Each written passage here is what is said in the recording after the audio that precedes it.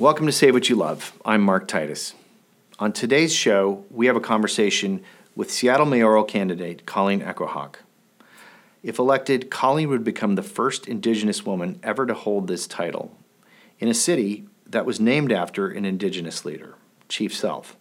Colleen is coming out of a role as the executive director of the Chief Seattle Club, where she shepherded programs for finding help and solutions for Indigenous people experiencing homelessness. It's a fascinating conversation. Can't wait for you to hear it all. Want to mention two other quick things. One is, if you're liking this podcast, please consider giving us a rating on Apple Podcasts and write a review. It really helps us keep bringing these shows to you. The second is, we still have available in the merch shop some Ray Troll special edition Save What You Love t-shirts. $5 from every one of the t-shirts goes back to the Bristol Bay Heritage Land Trust, devoted to preserving land forever in Bristol Bay. Thank you for listening to the show. Hope you enjoy this episode. We'll see you next week. How do you say what you love when the world is burning down? How do you say what you love when pushes come to shove? How do you say what you love when things are upside down? How do you say what you love when times are getting tough?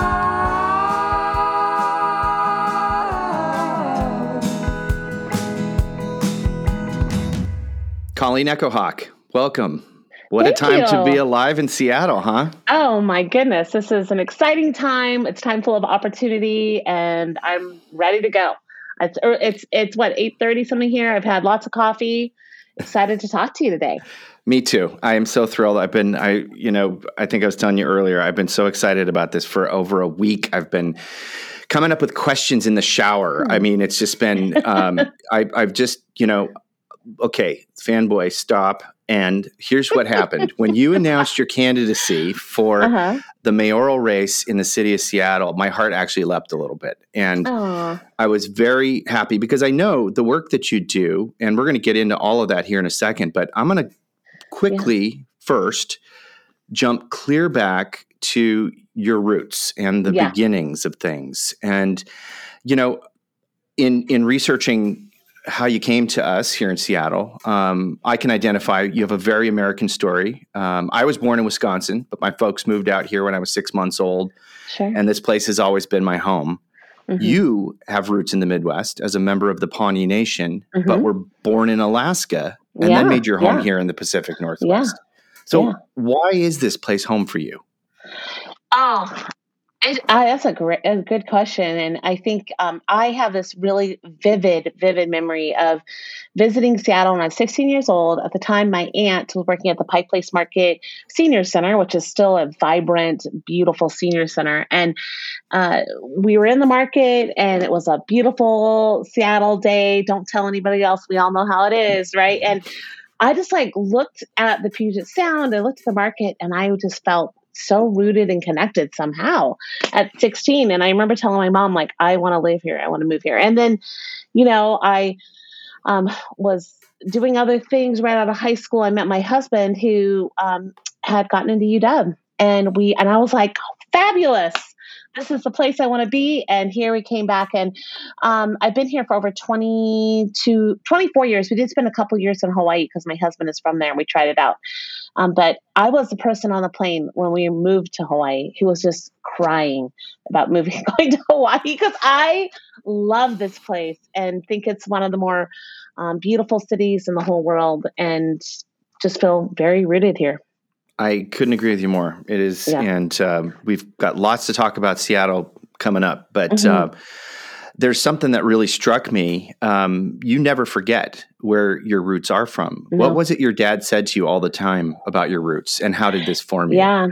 So my dad always felt a little, I think, dissonance because he was raising kids in Alaska, but he grew up in Oklahoma and is, very rooted in our tribe, the Pawnee Nation. So he would say to us every single day, he was so good about it. He would say, "You are Pawnee, you are an Echohawk, you can do anything." And then he would give me a chore to do or something. Of course. And he was a very loving. Him and my mom are so.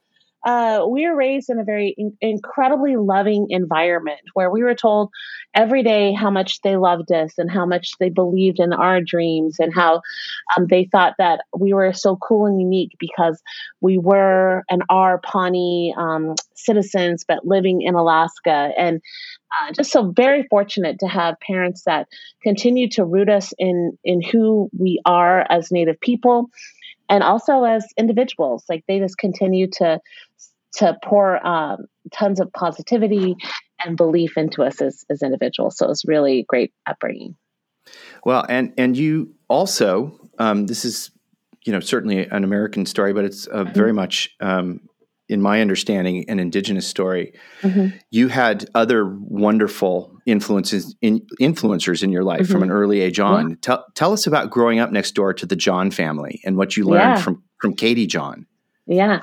So I was so lucky that, and I keep saying lucky because truly I think about, Native people in this world, and it's not always easy for Native people, right? Like we're still overcoming historical and ongoing trauma, and we have a lot of resilience in the community, but there's a lot of hard things that happen for the Native community as well. And we moved into this little tiny town in Delta Junction, Alaska, and our next door neighbors, and I say that in air quotes because it was I don't know, half a mile, but in Alaska that's next door. And, yeah, it is. And they were this incredible Native family. Again, a Native dad and a white mom. And Fred John Jr. is one of the folks that raised me. I saw him almost every day. And because he was and is an incredible giving person, him and his wife, Linnea, they just adopted us into their family and then formally adopted us into their tribal community. I think his mom, Katie John, became my grandma.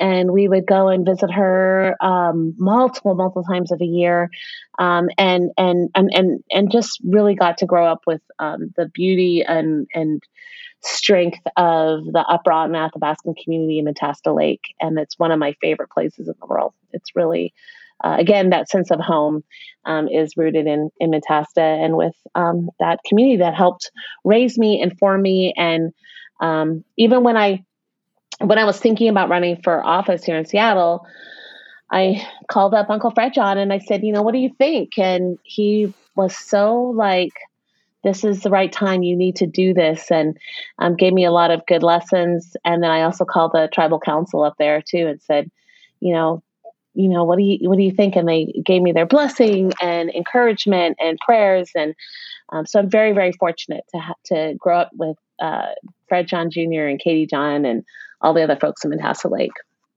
And Katie John is a paragon of saving what she loved. And how did that influence you? Oh, so huge. I grew up with her and would hear her tell the stories of, the first Black man she saw in her world. Or, I'm sorry, the first white person she ever met was actually a Black soldier who was working on the Alaska Highway.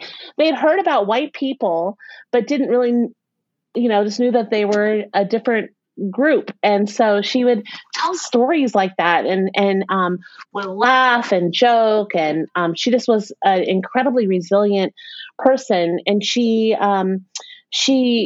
experienced a ton of loss, just tons and tons of loss. She remembers and experienced colonization happen at an incredibly rapid rate in Alaska. It just started just pouring in, and all of a sudden the lifestyle was completely changed, including her kids being taken away to go to boarding schools. And she just continued to adapt and change and then also fight.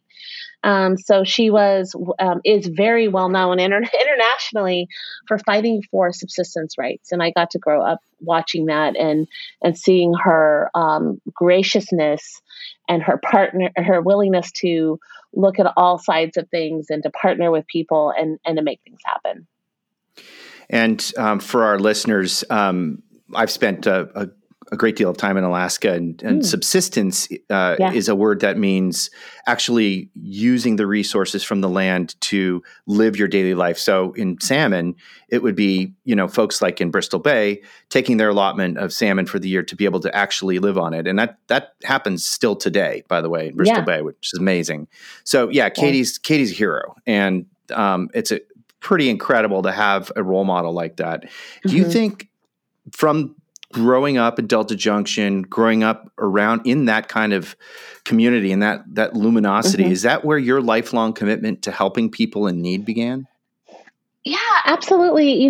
My parents really just raised us like that. And I think it goes back even further. My dad would tell stories about his dad, who, would be driving down a street in a city, and he would see someone who was obviously experiencing homelessness or some kind of distress. And he would stop the car and he would go and help that person. And he would give them, literally the coat off of his back. And my dad, those were the stories he told me about his dad who died sadly before I was ever born. So I never met my grandfather on my dad's side, my uppit in traditional Pawnee language. And so that was a story I heard. And then my dad and mom practiced that as well. Like, we have hilarious memories, and also it was, an unusual way to grow up, but we would see a hitchhiker in the middle of Alaska. You've been in Alaska, and you can see like way down the road because there's no one else on the road. And my dad would like see like a hitchhiker, and he would say to us, "We're going to pick him up."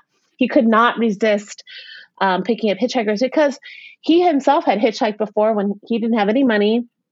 He didn't have any resources or family to call out in Alaska, and he just felt so much concern for them. And we would pick up people, and we would have people who would come back to our home with us and stay with us. And some stayed for 3 and 4 and 6 years because they needed the help. And that's just the way we grew up, is you get in there and help. When in the Mentasta and the Uprott and Athabascan traditions too, we learned how to serve at potlatches and serve the elders and serve the children and get in there and do that work. And that's just the way we grew up. And that's the way when I moved here to Seattle, I think one of the very first things that my husband and I did, because we were going to a church that had like a little like a homeless shelter like hangout for youth.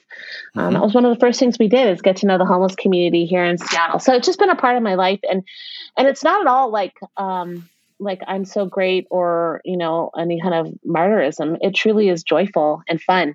I feel so blessed to get to, serve the community and do it in a way that, when you give back to community, it comes back to you. And that is a blessing. And I've been so lucky in my life to serve and to be friends with community.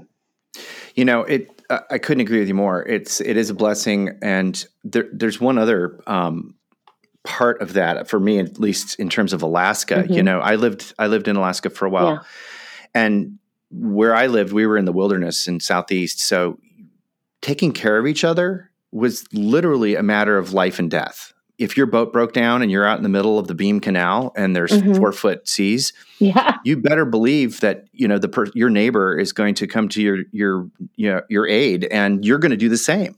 Yeah. So I love that. I miss that about Alaska. I miss that about not living there. And I certainly hope that's something we can incorporate moving forward in our city.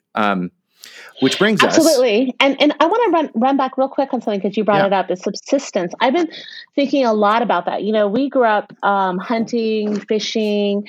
One of our favorite things in the summer for us was berry picking. We spent, hundreds of hours berry picking, and it was so joyful, and it was a community event. And I think a lot about subsistence in my own leadership.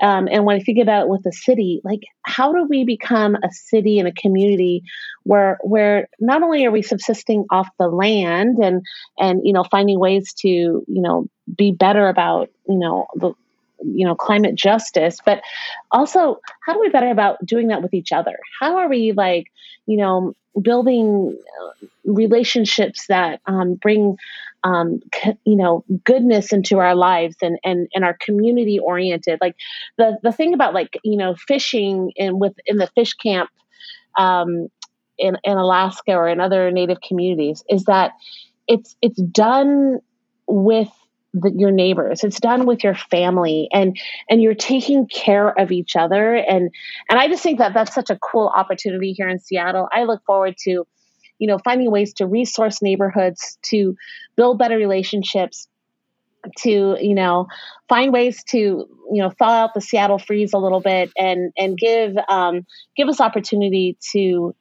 know each other better. I think we went through this pandemic and we realized, and we are realizing still, because we're not out of it, that our neighbors mean something. And did we know our neighbors, and how will we come out of this pandemic? I hope it's with stronger relationships with each other. Hear, hear. And shameless plug here for the podcast. If you haven't already, our very first episode was with my friend Abayak Moore, who is Yupik and lives in Lake Aleknagik up in Bristol Bay, talks extensively about that sense of community and around Fish Camp. It's pretty cool. I bet you dig it.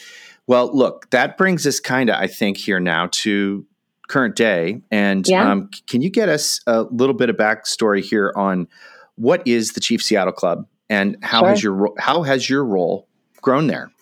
Yeah. Oh, I just love talking about the Chief Seattle Club. So thank you. It is this incredible organization right in Pioneer Square, and it was started in 1970 by a priest who, saw that Native people were becoming homeless. And the reason we were becoming homeless at that time was there was a federal relocation act called the Urban Indian Relocation Act, and it moved people through to many different urban centers out of reservations, including Seattle. And Native people throughout the country started becoming homeless because you literally, if you lost your housing and you lost your job that the Bureau of Indian Affairs should have provided you, some did and some didn't, but if you lost that, then you didn't have anyone to call and to fall back on. So a lot of folks became homeless. We're still dealing with that reverberation today. And so the Chief Seattle Club started because of that. And when I was a board member first, and we were a day center, we had our own building in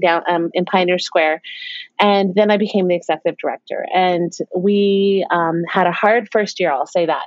And we had a lot of stabilizing of the organization to do. And then I started kind of looking at what was going on. And I noticed that Native people were experiencing homelessness at much higher rates than anyone else in the city. And it broke my heart, honestly.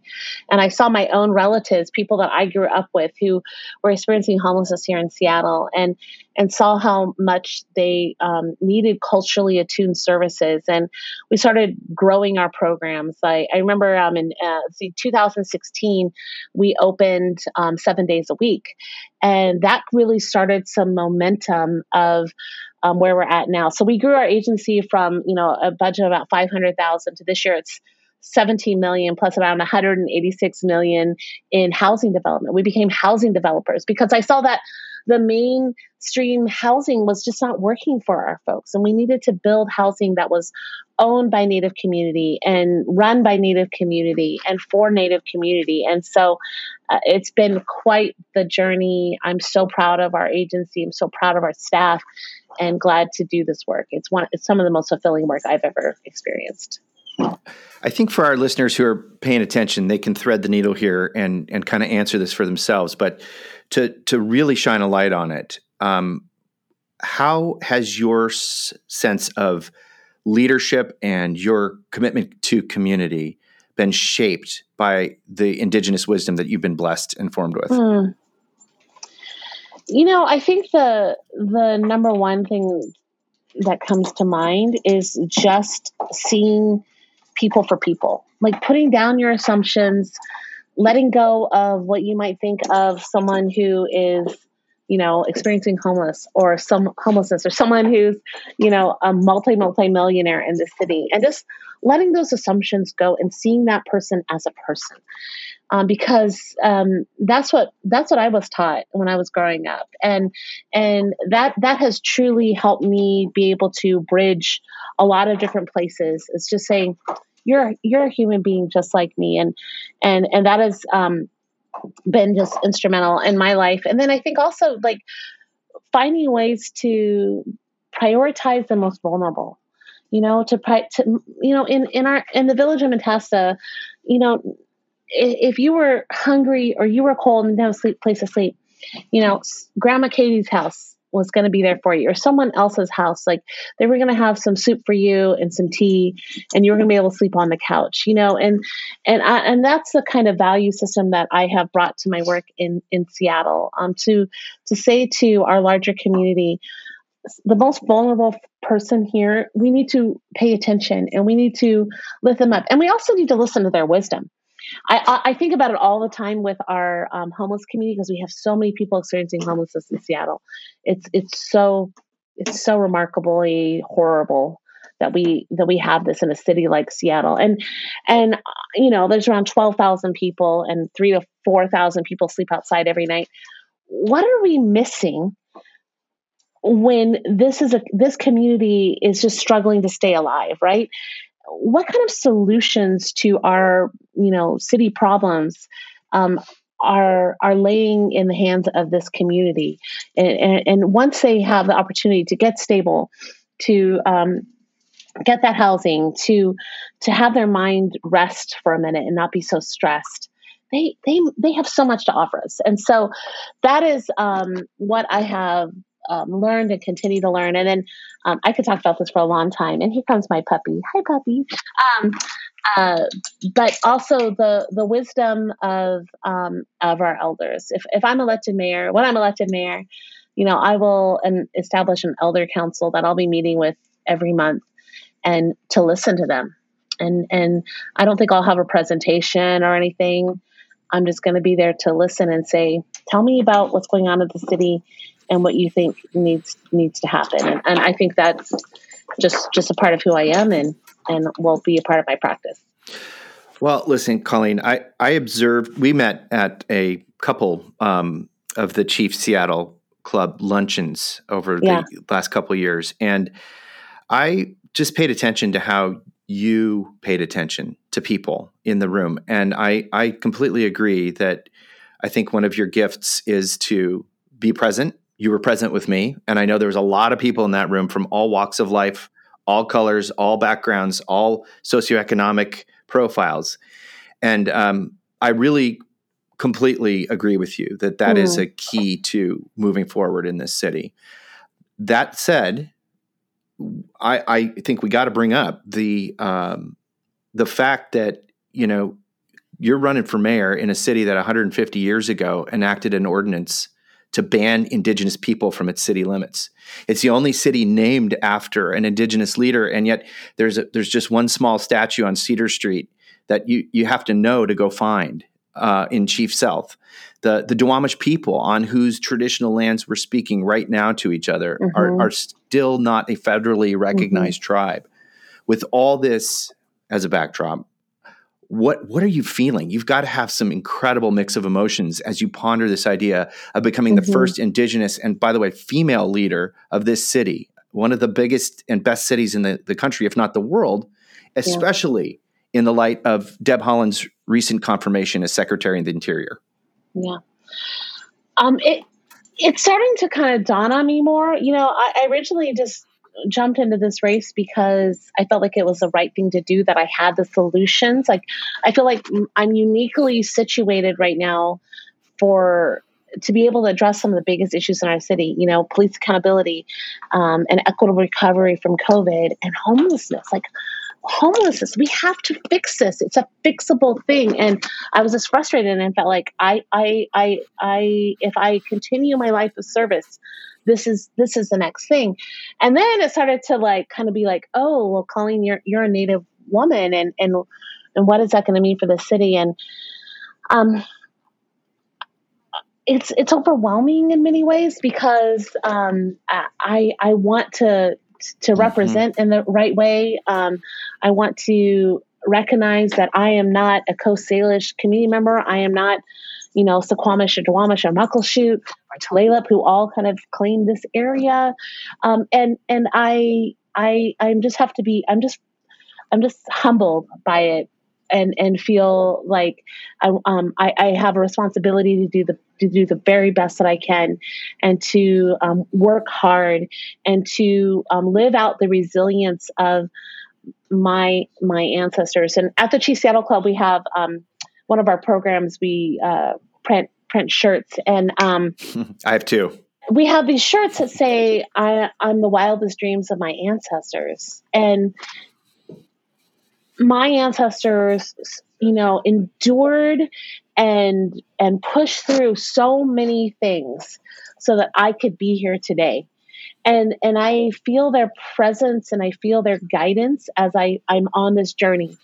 And I believe that they are with me, that they are leading me forward, and that even though I feel like this weight of responsibility, as long as I'm stay true to my values, stay true to their guidance, then it's going to be okay, no matter what. Because this is I have found, Mark, that running for mayor is hard.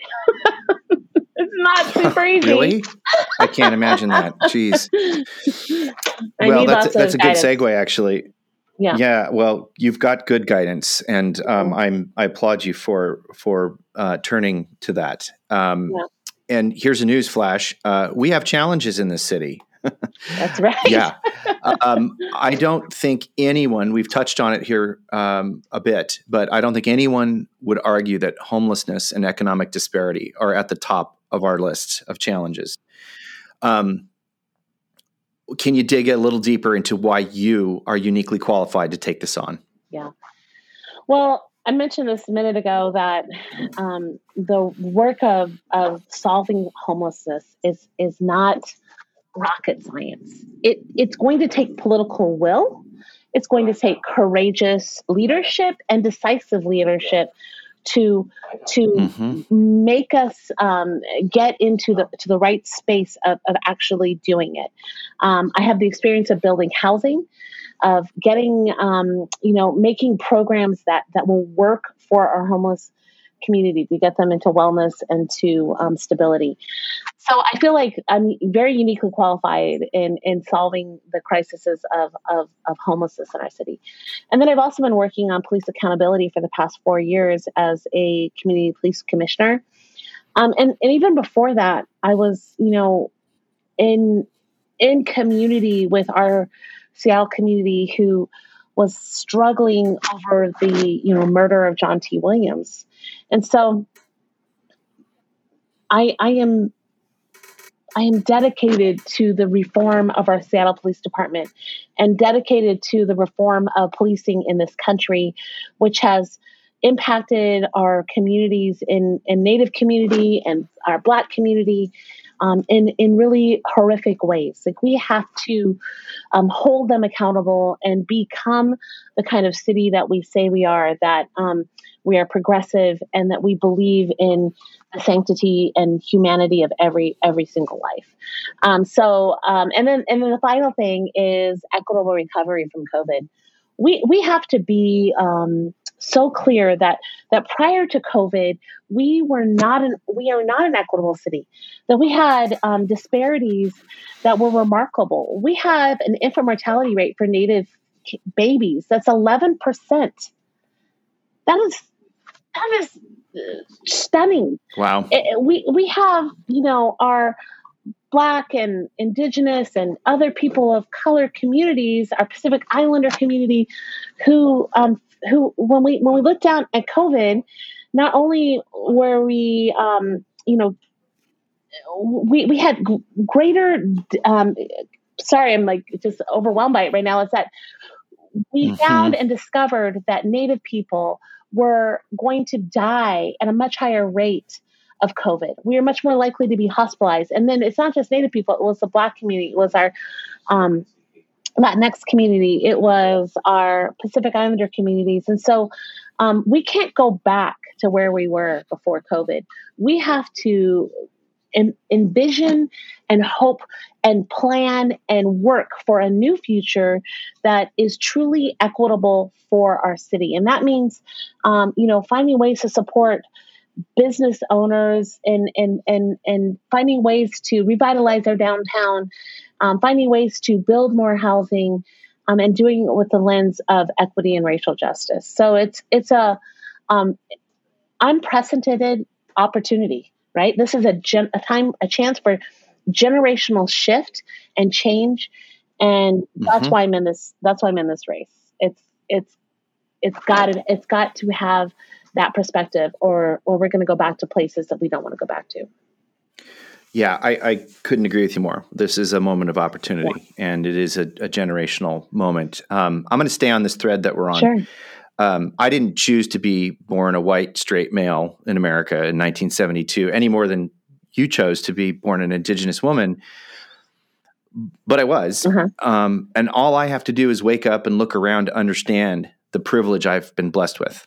How can those of us in, let's face it, a pretty white city here in the United States, how can those of us in inherent privilege truly listen and be best allies for BIPOC and LGBTQ and non-binary communities? Thank you for asking that question, and thank you for really identifying your own privilege in this city. I think that we've had enough of allyship. I think that because it's a weak idea in many ways. I think it was a starting idea, and I think that it helped people kind of but it also continued to place the power in our folks like you who are white or male and privileged, and so we have to have what I've been using, and I'm sure that this is going to evolve, this phrase, but we have to have co-conspirators in the work. We have to have people who are saying, listen, Colleen, or listen to, other, leaders in our community, listen to, Estella from El Centro de la Raza, or Michelle from Urban League, and say, what can I do to support your vision? What kind of resources do you need? What kind of money can I raise so that I can put it back into your vision? And I'm here to listen to your leadership that has been so under the radar for far too long. And I think that there is that co-conspirator role of stepping back, but also stepping into. I'm here to support. To support the work that you're doing in a way that honors your leadership and honors what you've been doing. So I think that resources is a big deal. Money, if you can get that money into the hands of the community, that is essential. I think that we look at the opportunities for our Black, Indigenous, and people of color communities to be owning and building our own housing. I think that land is a big deal when we think about redlining and gentrification that happened in the city. We have to be purposeful about that, and we have to be bold too. I think often I hear people say to me like, "Oh, I don't really know what I could be doing or should be doing." I think just going to the community and asking, like, "How can I help you? How can I support you?" And I'm here coming from a place of wanting to follow your leadership. So it's an evolving question and answer here. And I think that we have to dive into it as a community and discover those answers together. I think that's a really brilliant answer, honestly. I felt a bit of the word ally as being somewhat passive as well. Oh, good, you're an ally. Now call it good and assuage your whatever you're dealing with. There does need to be action. And right. I think having that co-conspirator idea definitely moves us in that direction. Yeah. And I really appreciate that answer. Oh, thank you. I love this city. I grew up here. I saw Star Wars at the Cinerama in 1977. I love it. I did. And I also had those redolent memories like you talked about going to the market and going to the waterfront and smelling the salt from the Salish Sea. And just like, wow, this is big and cool and it's home. And I'm proud of it. I went to high school on Capitol Hill, and my little cohort there, we used to roam around after school downtown and play video games at this little video game parlor called Ivory's back in the day. Right now, I'm not sure I'd let my 10 nieces and nephews roam around downtown alone. it's tough. It's tough sledding out there, Yeah. and there's needles, there's erratic behavior, there's violence. God bless him, Tyler, who's in this room somewhere in a digital world. He on his first week of work, coming to work for me here in Seattle, he got jumped on the bus by some folks and beaten. And Tyler. Yeah. And so, look, I think we all want the same thing. What's your take on, obviously this is a huge picture and it's a huge answer, but what is your current take on how do we create a safe city for all Seattleites from this point forward? Yeah. This is a huge priority for me. And, we are in my campaign working on a public safety or community safety plan. And I think that one thing that, I want to say is that public safety has meant different things for people in this community. I think that, there are Indigenous people that I know who for the past 20, 30 years have not felt safe in our city. I have homeless relatives right now who do not feel safe and haven't felt safe in our downtown corridor. We know that our black relatives, our black men have been unsafe for a long time. And so that's an important lens to remember and to think about. And I think as we move forward as a city, as we think about this generational opportunity, I hope that we think about safety for everyone as a priority. And what I hope to do is create opportunities for the community to become, I hope to create a lot of jobs around public safety. I think that if you go to, I'm very, very fortunate to go to Japan. Let's see, I don't know how many years ago, it's 2018. And if you go to Japan and you're in one of their incredibly busy transit centers, you will see ambassadors I don't know what they call them. I'm calling them ambassadors. People standing there looking to see if anyone needs help or support. And I love that idea. Like, what if we had that in Seattle? I think we need more of those kind of people on the street. And I think that part of the reason we're seeing such an uptick in violence in our city, and Tyler, man, my heart goes out to you on that. But part of it is that people have been in desperate situations. We have not been taking care of our community in the way that we should.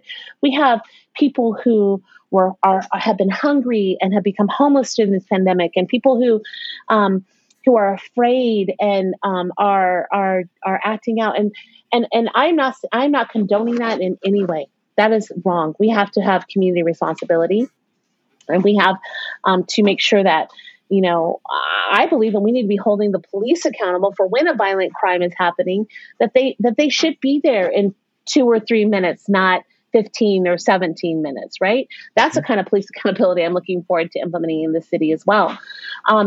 Because that is when they should be involved. But we can do much better about creating safety in our streets. And the final thing I'll say about this is that I was in Pioneer Square last week, and I'm trained in how to support people as they're going through a mental health crisis. I'm trained to help them, to know what to do when someone's, having an extreme reaction to a substance that they might even be, used. And I was walking along, and there was like hardly anyone in like Occidental. There was, someone like probably a block off, and then someone who was clearly high came kind of racing towards me pretty quickly and screaming. And I felt a moment of kind of panic because there was no one else around. And I am paying close attention to that. We that should not be the norm in our city. We have to find ways to support our community who's experiencing those kind of crises or is struggling like that. That should not be the norm when someone moves to our city and is jumped on a bus. We have to do better about supporting our community, offering community-led solutions around supporting our youth who, have struggled also through this pandemic, and find ways to have prevention programs that have in the past been defunded by the city of Seattle. If elected mayor, I would absolutely encourage those programs, and public safety and public and community safety it's just a huge priority for me. Well, I love the image of Japan. I've been there too, and you can eat off the street. I mean, it's immaculate. There are people there to help you. I love that that's an influence. And look, I'm a person in recovery, and I understand what it's like to go down to your very bottom, and how in addiction you are not the person that you truly are. Right. And we ultimately have to find better solutions for this. I'd like to work with you on that. I've got some ideas. Let's do it. So let's do it, behind the Mark. scenes, I have some ideas. Great. But I want to, because I'm mindful of our time, because I know you're so busy, I want to just move on now to some economic thoughts. So I'm going to just start with this disclaimer. I don't think this is fair. I don't think this is a fair assessment of Mayor Durkan or the city council necessarily.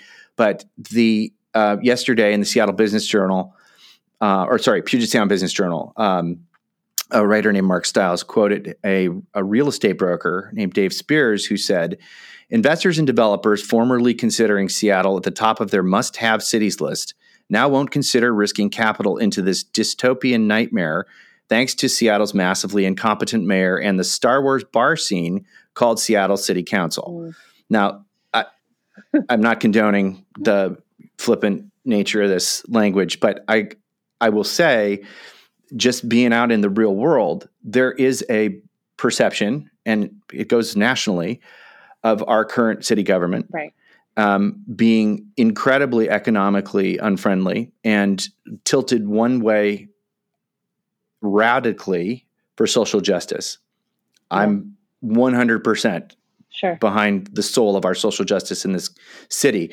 But part of this perception, I think, is that there is a vendetta against large business to do what they do here and to further people's political agendas.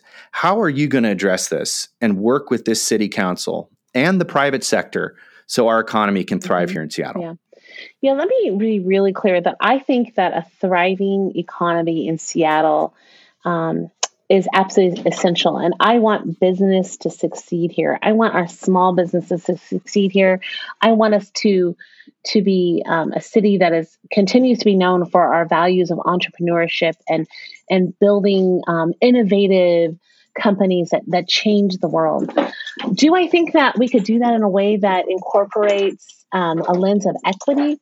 Absolutely. And we have to. And so that's what my lens would be. I look forward to partnering with business, to partner with our council members. And, one thing I did learn from my grandma, Katie, is what does it mean to see the different sides and find ways for us to come together. I think that this is part of the reason I'm jumping in this race, is that this is an opportunity for us to look at our business community and find ways to help them live out their values. I saw over the summer and ongoing, many of our business communities saying, "I believe that Black Lives Matter." Well, if you believe that Black Lives Matter, then that means that you are going to have to flex and grow and evolve your practice of the way you treat your employees, or the way that you see your hiring practices. I mean, there's many ways that can be evaluated, and I look forward to helping people see the vision for that, because I believe that an equitable economy is an efficient and a great economy, that it works, and that we should be a city that continues to thrive for business. And again, I just think one of the things I love about the city is that it's an entrepreneurial city that offers creative space for people to do new things and to change the world. And I think that we should be changing the world in a way that is equitable and lives out our passion for justice for everyone. So that's the way I hope to do that. And then I also, one of the things I'm good at is getting along with people and finding ways for us to come together. And I think we need that. we need someone who's going to be that, you know, I don't even know if consensus builder is the right thing. I think someone who's going to say, I look at you, I see your values. We're not going to agree on this, but we're going to push through it together. We're going to find enough common ground for us to get moving forward. And I just look forward to seeing the city thriving for our whole community. And it's a really interesting opportunity. The final thing I'll say is that I want people to know that I come from small business. I actually own my small business now. I grew up working in my grandma's little hotel and gas station later. And I believe in small business. I understand it, and I want to make our businesses in this region. I want to find ways to help make them thrive, and look forward to working with people on doing that. That I know that is music to a lot of our ears. I'm a small business owner too, and want to make it work here. So we are flagging in time, but I want to get to one more question on accountability. Great. Jumping back to the Tyler example. Yeah. You know, there's no question our police force needs accountability, and we are in a transition, and we are in a place of growth. And I really applaud your answer earlier about how to start tackling that. I think that too, that, you know, there's a sense that a lot of people living in the city want to see accountability from our unhoused neighbors as well. Yeah. Yeah. And there has been a lack of that. And so complete understanding and compassion for the struggles that our unhoused neighbors are going through. What in your mind does accountability look like at this point in terms of every citizen being accountable in our community? Right. Yeah. You know, I so appreciate that question, Mark, because I want people to know that I believe in community accountability, including our unhoused relatives. And you know, we all understand. That's what I love about the city. We understand like what our, you know, unhoused and homeless relatives have been experiencing. We understand that it's hard and it's traumatic. But you know, when someone's encampment is hurting someone's business, then that just can't be. Like, we have to find ways to ensure that they are, you know, moving along to somewhere where it's not like having such an impact on their business, for instance. If a community member is harming someone, is attacking someone, then they have to be held accountable to that. I mean, I grew up that, you know, in Mentasta, my uncle Fred John always talks about how when he was, you know, as a young person was, you know, drinking too much and was not treating the community the way he should be. My grandma Katie was the village judge at the time, and she said, "You're not allowed in the village for a whole month."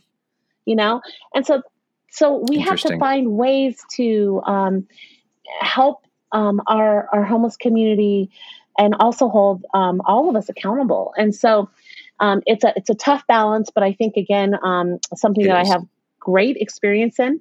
We do that at the Chief Seattle Club. What we always say, like, if you are being toxic in this space and you are hurting other people, then you have to leave.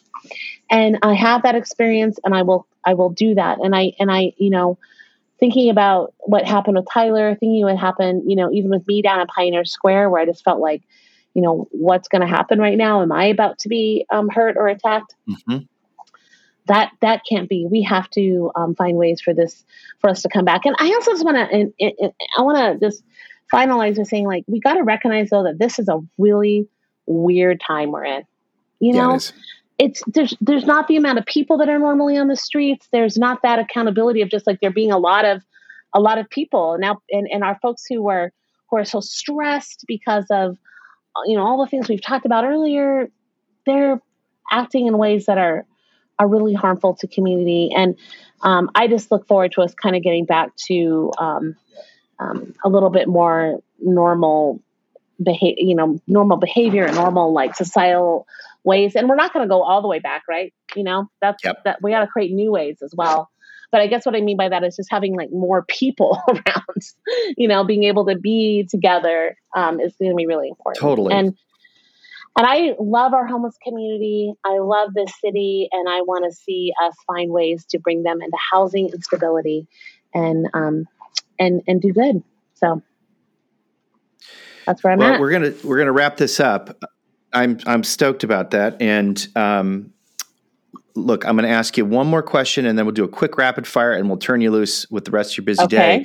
But with the bedrock of your upbringing, and especially with an Indigenous excellent dose of wisdom, what is your North Star?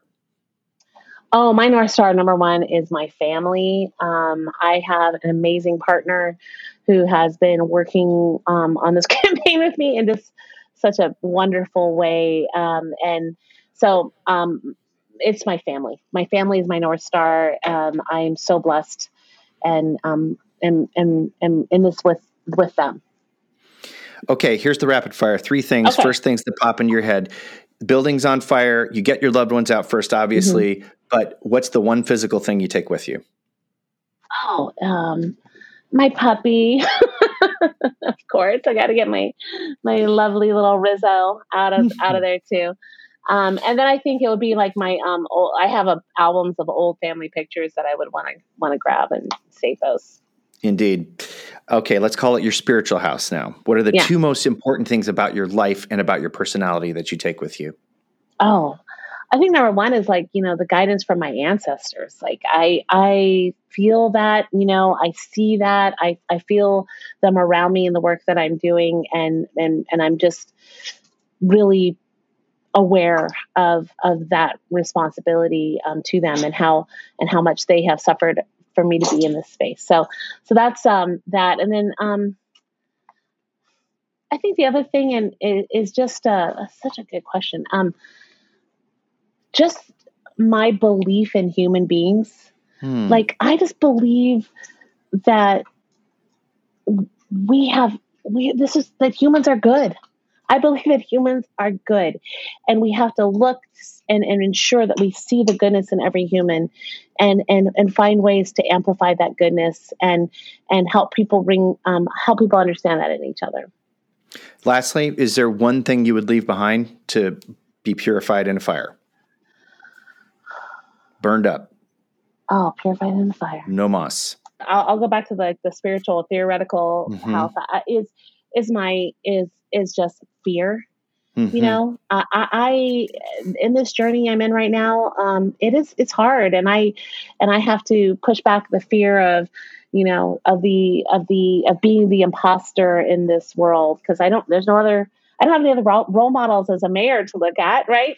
So grateful for Deb Holland and Sharice Davids and Deborah Juarez. But it's hard to be in this space, and it's just a very strange thing to be in, and I have to push back that fear and anxiety. So that's what I would leave behind, is any fear. I'm moving on. I want to be courageous. I want to be bold, and I want to serve our community. Colleen Echo Hawk, Seattle mayoral candidate. And I thank you for your courage and your vulnerability. I'm grateful for you. And how can people get involved with your work? Oh, thank you so much for asking. You can find us at echohawkforseattle.com.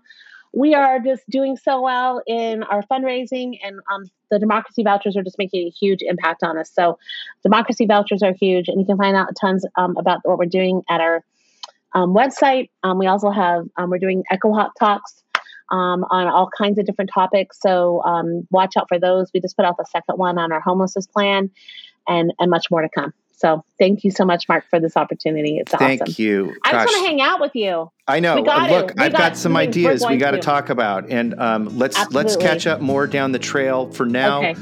Good luck on this campaign. Rooting for you, and let's stay in touch. And so long for now. All right. Thank you so much, Mark. Thanks, Colleen. How do you say what you love? How do you say what you love? Thank you for listening to Say What You Love. If you like what you're hearing, you can help keep these conversations coming your way by giving us a rating on Apple Podcasts. You can check out photos and links from this episode at avaswild.com. While there, you can join our growing community by subscribing to our newsletter. You'll get exclusive offers on wild salmon shipped to your door and notifications about upcoming guests and more great content on the way. That's at avaswild.com. That's the word save, spelled backwards, wild.com.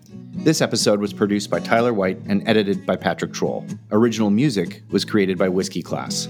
This podcast is a collaboration between Ava's Wild Stories and Salmon Nation, and was recorded on the homelands of the Duwamish people. We'd like to recognize these lands and waters and their significance for the peoples who lived and continue to live in this region, whose practices and spiritualities were and are tied to the land and the water, and whose lives continue to enrich and develop in relationship to the land, waters, and other inhabitants today.